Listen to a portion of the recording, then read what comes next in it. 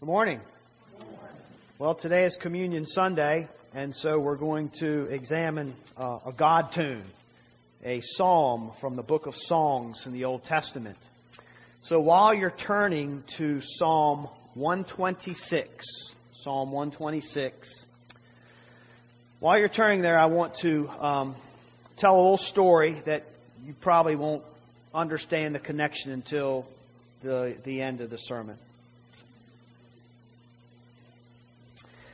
But once upon a time, during the Great Depression in about the 1930s, there was a man, and he was on the street, hunched over, leaned up against one of the city buildings.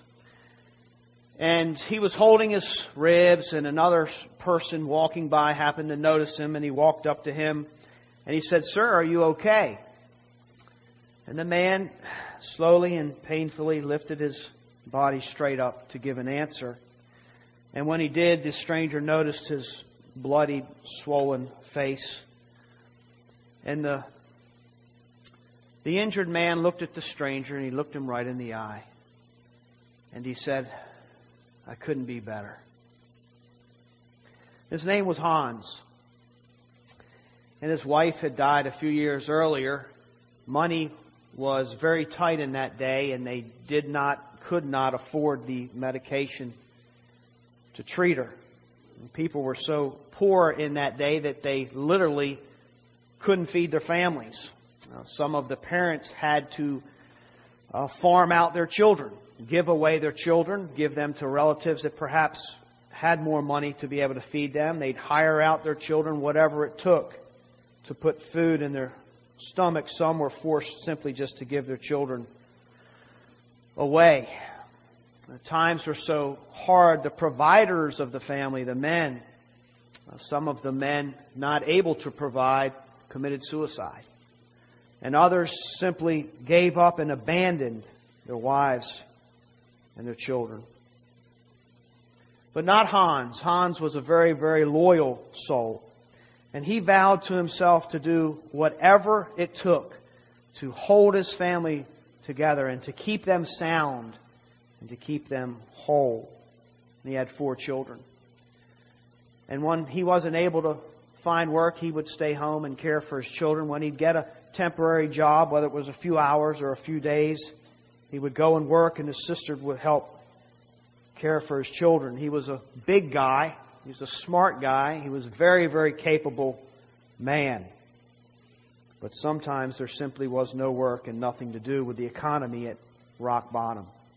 In desperate times, sometimes in desperate times, people do desperate things. It was during this era that bare-knuckle boxing became very popular because it created an escape for some. It created an excitement for others where mostly it was gloomy.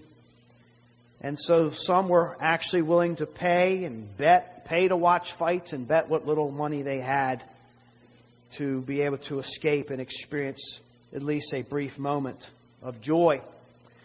Because Hans was a big guy and a smart guy and a capable guy, he was a contender. Hans never won, but he always just barely lost. And so you knew when Hans was going to fight that you were going to see a good fight. The fans got what they wanted when his name was on the docket. And so whenever they would allow him to, he would go and he would fight. And he would lose. And he would limp home with his bloodied face. A face bloodied many times. Now scars were beginning to form. But those scars and that blood and the cuts were very, very important to Hans, because those were the very marks that enabled him to feed his family. It meant, at least for that day, that he wouldn't have to go home and watch his children hold their stomachs or watch his children just stare blankly. And so when a stranger asked him, "Sir, are you okay?" and Hans replied in great pain, "Couldn't be better," he meant every word. As a matter of fact, if his ribs didn't hurt so badly, he would let out a loud laugh. He was filled with joy. His pain meant that his children, his family, what was left of it, could gain. As a matter of fact, in the mornings when the children woke and greeted their father with a kiss as they did every morning, they learned. They learned on the mornings that when Dad was slow to move and when Dad was in pain and his fists were wrapped and dry blood was on his face and his eyes were swollen, they learned that that was a day that they were going to live well. That was a day where they could feast, a day where they could hope, a day where they could live whole and completely enjoy their lives. And Hans took great joy in that, watching his family thrive. And in the back of his mind, he was wondering, when can I fight again? He couldn't be better. Psalm 126, short psalm, 6 verses. When the Lord restored the fortunes of Zion, we were like those who dream. Then our mouth was filled with laughter and our tongue with shouts of joy. Then they said among the nations, the Lord has done great things for them. The Lord has done great things for us. We are glad. Restore our fortunes, O Lord, like streams in the Negeb. Those who sow in tears shall reap with shouts of joy. He who goes out weeping, bearing the seed for sowing, shall come home with shouts of joy, bringing his sheaves with him. It's a short psalm, but one of the things I really treasure about this psalm is that in a sense it gives us a big picture of a believer's life, a Christian's life. And we all know, if we're believers, that yes, we have ups, high ups, and we have downs, low downs. Life takes us different places. The world that we live in, we have times of great rejoicing. We have times of tremendous weeping, tremendous loss. Times of freedom and times of bondage. Times where we couldn't be happier. We think, I just couldn't even be any happier than I am today. And then there's other times where literally we could not be sadder. Just not at all. And this psalm displays emotions. It displays the emotions of the people of God that live in this world, the same world that we live in. And this psalm describes really two eras. In the first 3 verses, it describes an era of great gladness, an era of great joy where the people of God were in captivity or they were in bondage. It was times of calamity, and God came through in a grand way and He restored their fortunes. He put things back like they were, and He just filled their lives with plenty and filled their lives with joy. And then the last 3 verses basically say, well, they're back in this position where they need to be restored again. Whatever it is that happened in their lives. They were restored. When? We don't know for sure. Most people read this psalm and say, well, obviously it was when God released them after years of captivity, now finally under the Persians. And that very well could be. We don't know for sure. There were lots of times in Israel's history where they experienced defeat, great defeat, but also tremendous victory. But we don't have to know the exact historical setting in order to glean and appreciate this psalm and be blessed by it. And we find here a people that are drawing from their memories. They have very good memories of this time. A time where there was great sadness and then a time of incredible joy. And yet now they're living in sorrow. So you have joy and you have sorrow, joy and sorrow, and everything in between. And that's a picture of the life of a believer or the people of God. They understood both. Do we understand both? Do we understand the significance of joy? Do we understand the significance of those dark days of tremendous sorrow. And what does this scripture mean in verse 5? When the psalmist, under the inspiration of the Holy Spirit, says, "Those who sow in tears shall reap with shouts of joy." Well, last Sunday, if you were here, you would know that Preston shared his testimony. It was a testimony very, very real, very raw. And it's a reminder how messy life can be. And in this lifetime, God doesn't always tie up every little loose end that we would like to be tied up. And it was as a result of that sermon and that testimony in time of ministry that some of us, many of you, shed tears as well. What do those tears mean? Are tears for believers just tears? Is there actually biblical significance to this fluid that flows from us when our hearts are so sad? What does God have in mind? And is there even really a right thing to cry about and a wrong thing to cry about? What is their place? Does this verse seem to hint that actually the sadness of life and the sadness in our hearts and the way it's poured out has some kind of gospel power in it to produce good and beautiful things?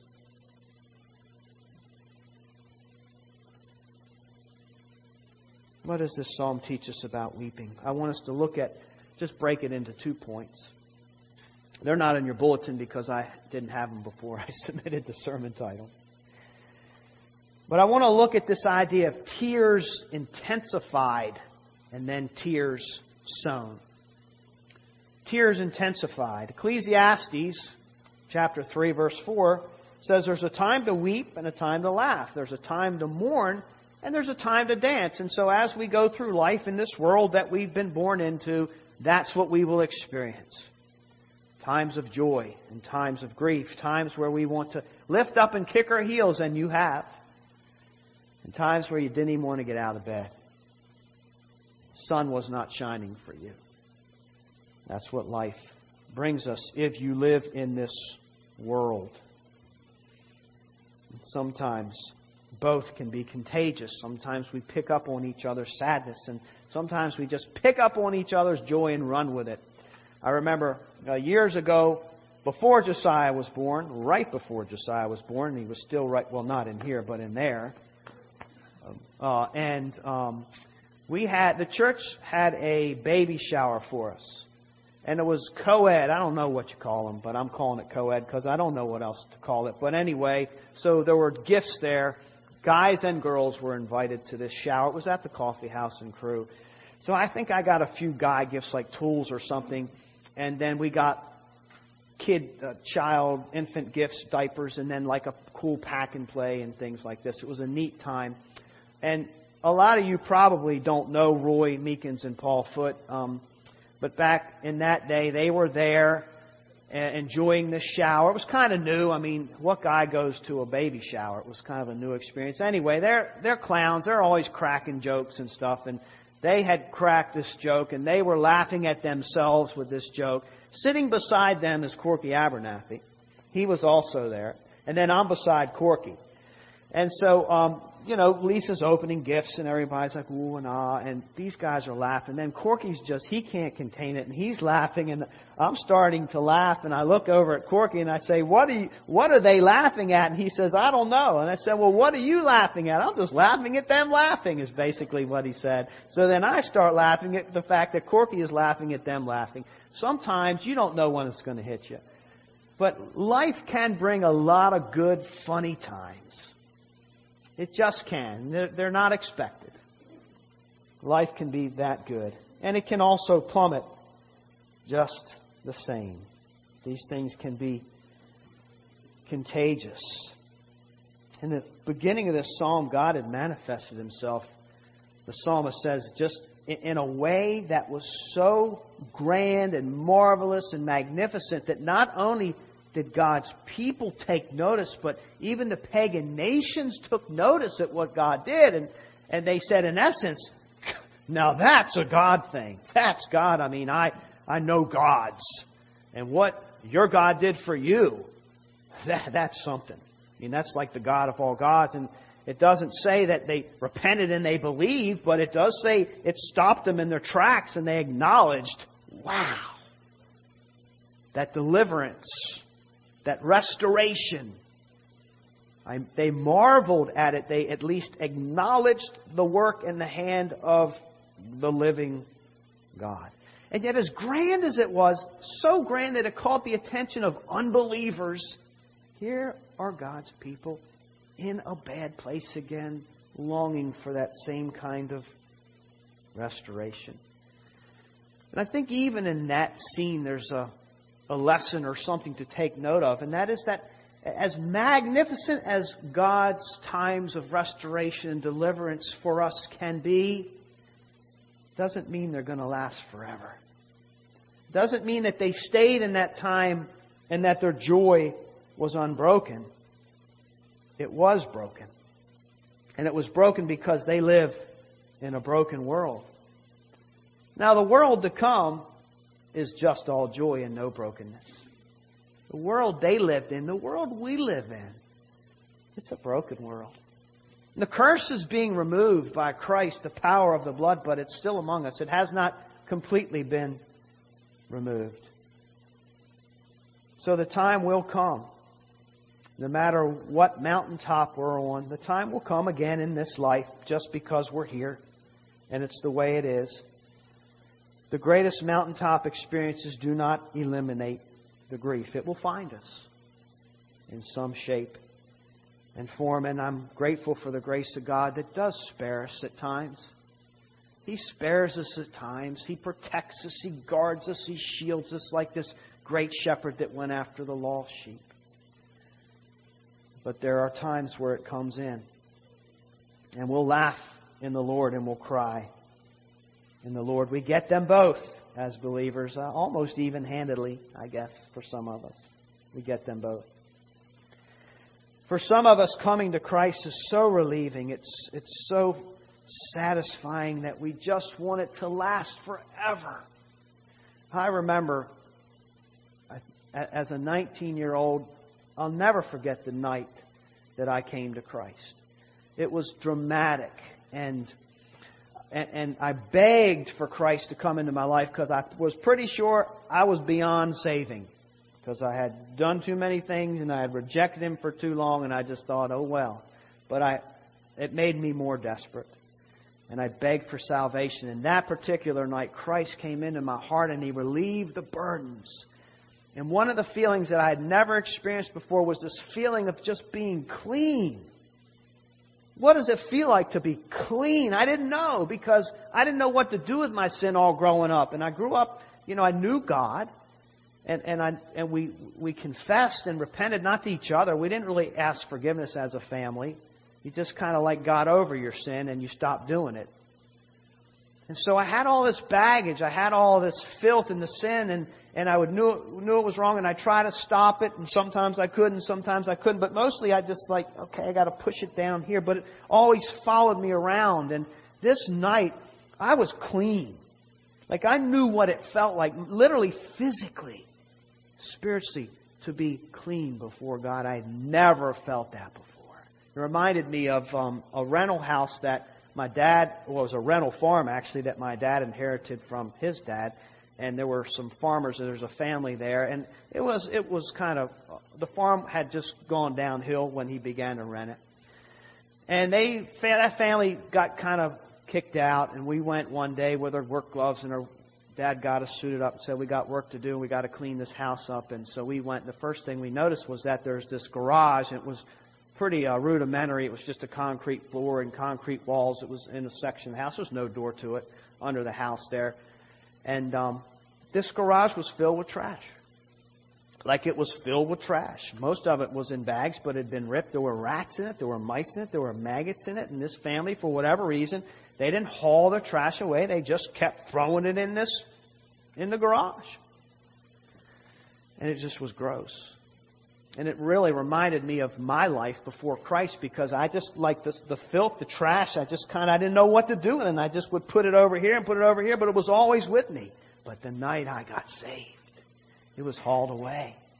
It was taken care of. And I wanted that feeling to last forever, but it didn't. It didn't. It lasted a long time by God's grace. Christ relieved me. And it didn't last forever. Why is a Christian's life not only or just or exclusively a life of rejoicing, but because our Savior, the very one who saves us from sin, is a rejoicer and a weeper. The very God that saves us, that comes into our lives, He brings rejoicing. He also brings weeping because He Himself has reason to weep and does. Has reason to mourn and feel deep and great sorrow. And so when we ask Christ to come into our lives, we're asking both. And He brings both. He brings elation and He brings deep sorrow.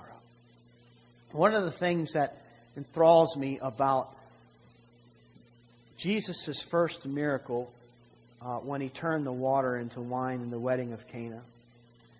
I really like that. It blows my mind. You think if Christ is going to start His ministry, what a way to start your ministry. You'd think He'd start it with just raising the dead. He starts it like almost privately with His mom asking a favor maybe. There's a wedding going on, and weddings in that culture were just like one of the ultimate times for people to rejoice and what we would say party today. Lots of laughter, lots of fun, lots of feasting and drinking. And so to run out of wine means the rejoicing is over. And I like this passage because it's a statement, I think, the fact that Jesus performed His first miracle. It's like Jesus saying, I love marriage. I sanction marriage. I believe in it, and I want my people to be happy about these kind of things. This is a good thing to be happy about in this life. It's something that it's been designed by God. I want it to continue. It's kind of like making a statement of what you stand for, what you support. And along with that, I think also is Jesus saying, and I've also come that you might rejoice. With Jesus is rejoicing, and He turns the water into wine, and the wedding and the rejoicing and the singing and the dancing, they just go on and on and on because, man, this is prime wine. So Jesus loves that. He brings that. He enjoys that. I believe that miracle. He comes to bring joy. But He Himself was not spared grief. He was a man of many sorrows. He cried. He wept. He felt both. And so, yes, if we follow Him, we will feel both. And you think, okay, but you said tears intensified, and you haven't said anything about intensified, so what are you talking? Well, when we become Christians, the emotions that we're born with, emotions that we're given, I believe, are intensified. So it's not like you were never sad or happy before you became a Christian, but when you become a Christian, they're intensified. They're peaked. They become more alert. And the reason is because God supernaturally does something in us, and He gives us knowledge, and we know Him, and we know life, and we know each other like we never knew before.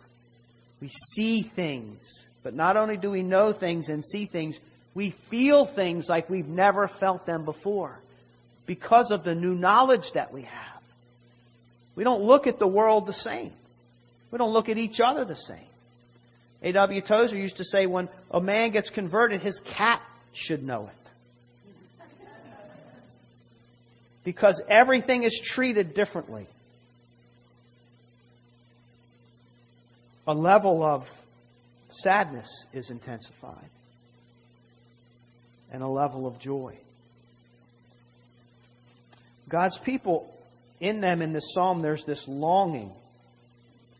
A longing in them, crying out for restoration.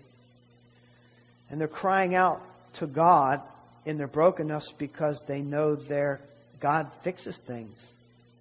They know their God forgives. They know their God is merciful. And so in this brokenness, they're still like, God can help us in this.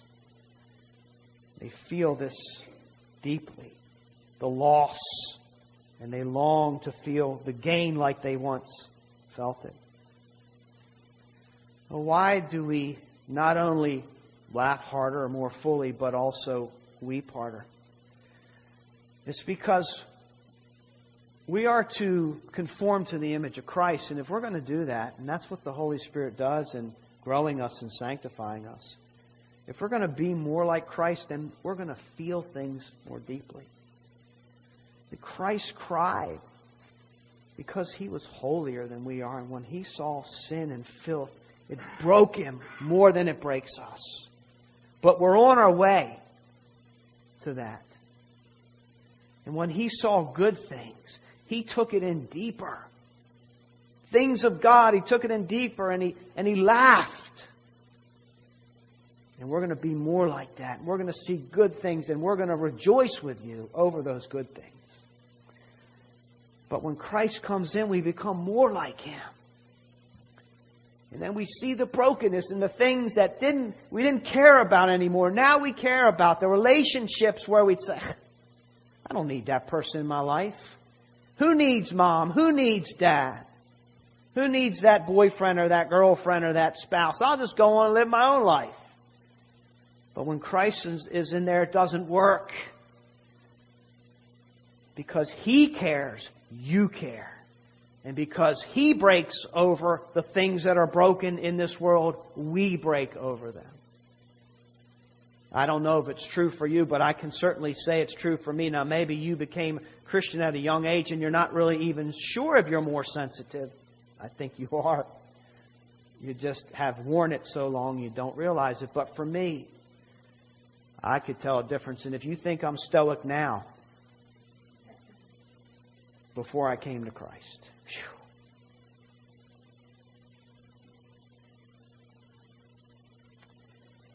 I remember a time at Bible college when I was sitting at my desk studying, and I was just completely overtaken by the holiness of God and my own sin in a way that I never had before.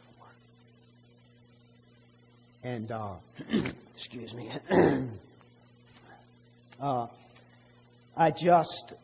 I started to cry. And I hadn't cried for years because I was good at hardening my heart to not cry. I was good at not crying. I was great at it. And here I am crying. So what do? I run to the bathroom and look in the mirror to see what I look like crying because I didn't know what I looked like crying. And it ruined the whole moment because then I stopped crying. But there's a sensitivity there that the Spirit brought to things. And some people get up here, and what do? Cry. Grown men cry. Lips quivering. It's a sensitivity to the Holy Spirit because God is there. See, we cry. We hurt. They could have taken a different approach. They could have just said to the Israelites, oh, well, it's the way life is. Just get over it. There's nothing you can do about it. Bad things happen. Just live with it. Don't be a baby and cry. Get over yourself. But they didn't do that. They couldn't do that because they knew God was real and they knew that God could fix things. And they knew because God lives, there's always hope. And He has fixed them so many times before and restored them. They're going to hope in God. Take their lickings when they need to take their lickings, but not be apathetic. They still care. And if that means hurting, so be it. When you don't have a true safe place to take your hurts and your sins, what else can you do but harden your heart? Do just the opposite. You harden your heart. I don't want to hurt. I don't want to care. Caring hurts too much. You know how much it hurts when somebody that you love or invested in leaves this world? Or a relationship? leaves that relationship? Who wants that pain? So we learn to train our hearts to not care and to be hard so we can spare ourselves. There's lots of verses that refer to this, but I'll look at Ezekiel 11:19, and it says this. This is the Lord speaking. I will give them one heart, and a new spirit I will put within them. And what else is He going to do? I'll remove the heart of stone from their flesh and give them a heart of flesh. You see part of the process of what it means to be restored? What it means to be saved and delivered? A heart untouched by God is stone. It's unfeeling. It has to be, in a sense, because otherwise it would be crying all the time and hurting all the time. It doesn't know what to do with its pain. Doesn't know if it's right to cry or not, or if crying has a purpose. It goes into self-protection mode, training itself constantly not to feel, not to hurt, not to go deep, to spare itself. We train to push out the emotions, certain things. You don't want them. And then when God comes in, He melts. And He gives a heart of flesh. And you feel your senses are awakened and they're alert by the Holy Spirit. And you're compassionate to things and you're crying about things that perhaps you never cried over before. And you see the evil and the brokenness in the world. And it hurts. It's not just okay for Christians to cry, it's proper. You think about the most perfect heart to ever exist, the heart of Christ, and what did it do? It was perfectly whole and perfectly sinless. What did that heart do? But it felt deeply. And that heart cried. Jesus cried. He wept. He empathized. He sympathized. He cried over the destructiveness of sin, the choices of people. And when you become a Christian, you realize that when you sin, you didn't just break a rule. You just broke a heart. And then you become a Christian and you find yourself sorrowful a lot because then you realize how your sin grieves God. And you cry and you repent over, I don't love God enough. I'm not praising Him enough. He's more worthy than what I'm giving Him, and I know it, and I'm broken over it. And cynicism and coldness makes way for the warmth of Christ. You don't look at things the same. There's always a joy and there's always a grief. I think one of the things that this psalm teaches us is that joy always has the final word. Timothy Keller described it as grief is temporary, but joy is permanent for the Christian. And it's like if you have a gas stove or a gas furnace, what do you have that's always burning? But that little pilot light, that little blue flame. And sometimes it's just flickering. It's just there for when you need it. And then other times it's full blast with its warmth and its heat and its productivity. And that's the joy of the Lord. It may be just there in small form, but when you're a Christian, it is always there. Joy gets the final word. It's the final song for every believer. And then secondly, tears sown. They say, restore our fortunes, O Lord, like streams in the Negev. Those who sow in tears shall reap with shouts of joy. He who goes out weeping, bearing the seed for sowing, shall come home with shouts of joy, bringing his sheaves with him. The Negev is an area of desert in southern Palestine, and you guys know desert. You've seen them. Maybe you've been to one, or you've seen it on TV. It's dry, it's barren, nothing grows, it's hot, it's just desolate. Not a place you go to vacation. Not a place you dream of. I want to go to the desert. Very, very barren. But once in a while, maybe once a year, maybe not even that often, it would rain in the distant mountains. It would rain so much that the water would pool and it would begin to run down the hill, and it would go so far as to reach the desert. And there were ravines there. And as soon as that water hit the desert, life popped up everywhere.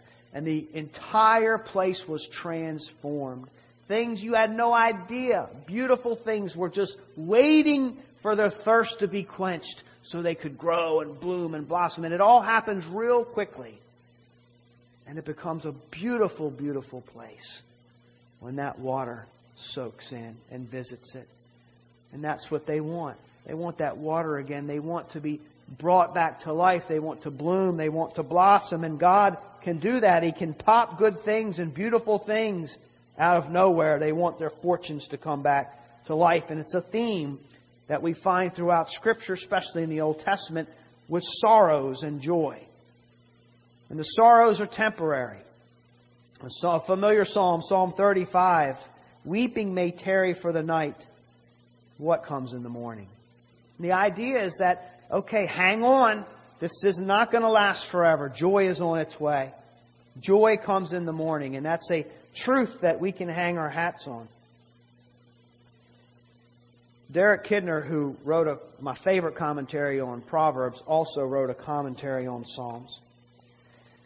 And he says that the New Testament teaches that suffering is temporary and joy comes in the morning, but it actually goes beyond that. It doesn't just give it. In the New Testament, sorrow doesn't just give way to joy. Sorrow produces joy. So it's not just hang on until joy comes. It's while I'm here in this time of sorrow, something miraculous is happening for those under the umbrella of the gospel.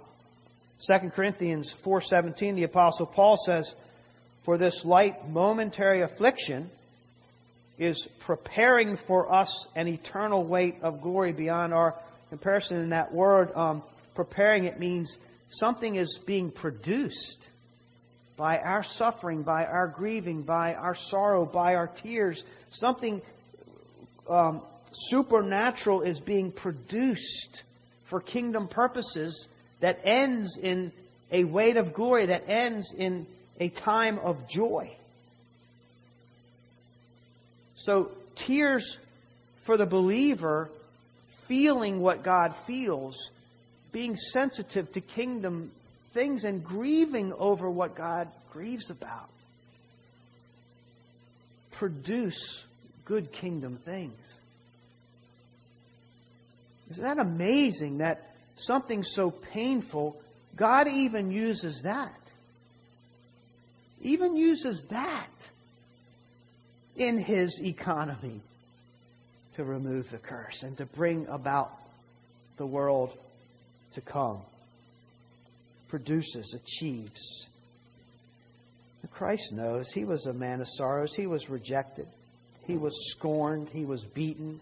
He was crucified. But His sorrows didn't just give way to joy. His suffering produced joy. There would be no joy for us without the suffering and the tears and the bloodied face and feet and hands of Christ. It produced. And so we look at this Old Testament psalm. It's the closest thing to what the New Testament teaches. Tears are sown. And what grows out of it is shouts of joy. And you bring in this harvest. These guys are coming back with their harvest because the tears watered the ground like in the desert, and it brought good things. Did you know grieving could do that for you as a believer? When we think this is just a waste of time, I can't wait to get over this, there's something in there that God has for us that's very important in the plan of redemption. It's the good news of Christ. It's the gospel. We become children of God and we experience the joys and the delights and the satisfaction and, yes, the experience of what it really feels like to be clean only because of the substitutionary death of Jesus Christ. He didn't just come to show us how to live. He came and died in our place and lived in our place. And because He did that, everything for a child of God is safe. He made it safe. Our greatest fear, the wrath of God, now is our friend because of what Christ did on the cross.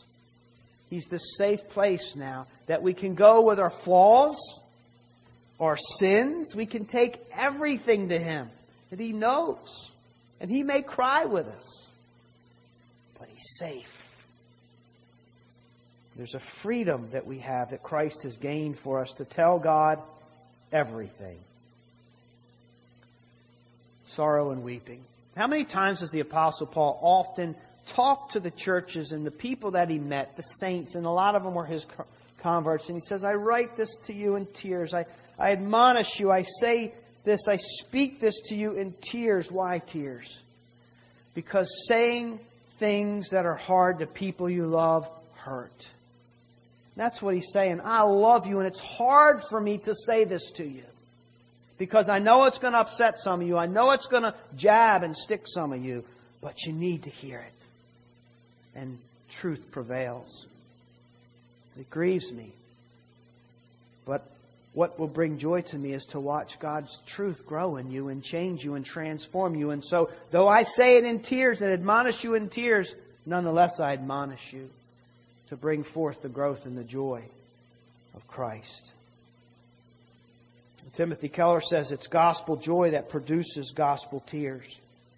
And then gospel tears produce a deeper gospel joy. And that's what it means to live the Christian life because of the Lord. Joy and suffering. Let me close by quoting the opening story.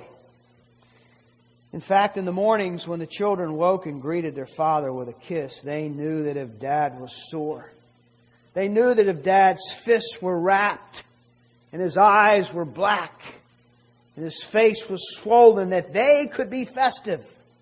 They were allowed to be themselves. They were allowed to love life, to eat well and to live well. And this brought a smile on Hans's face.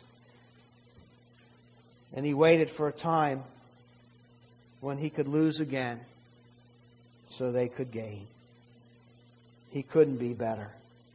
May our mouths be filled with joy, and may our mouths be filled with laughter, and our tongues with shouts of joy because of our good Father. May God bless the preaching of His Word.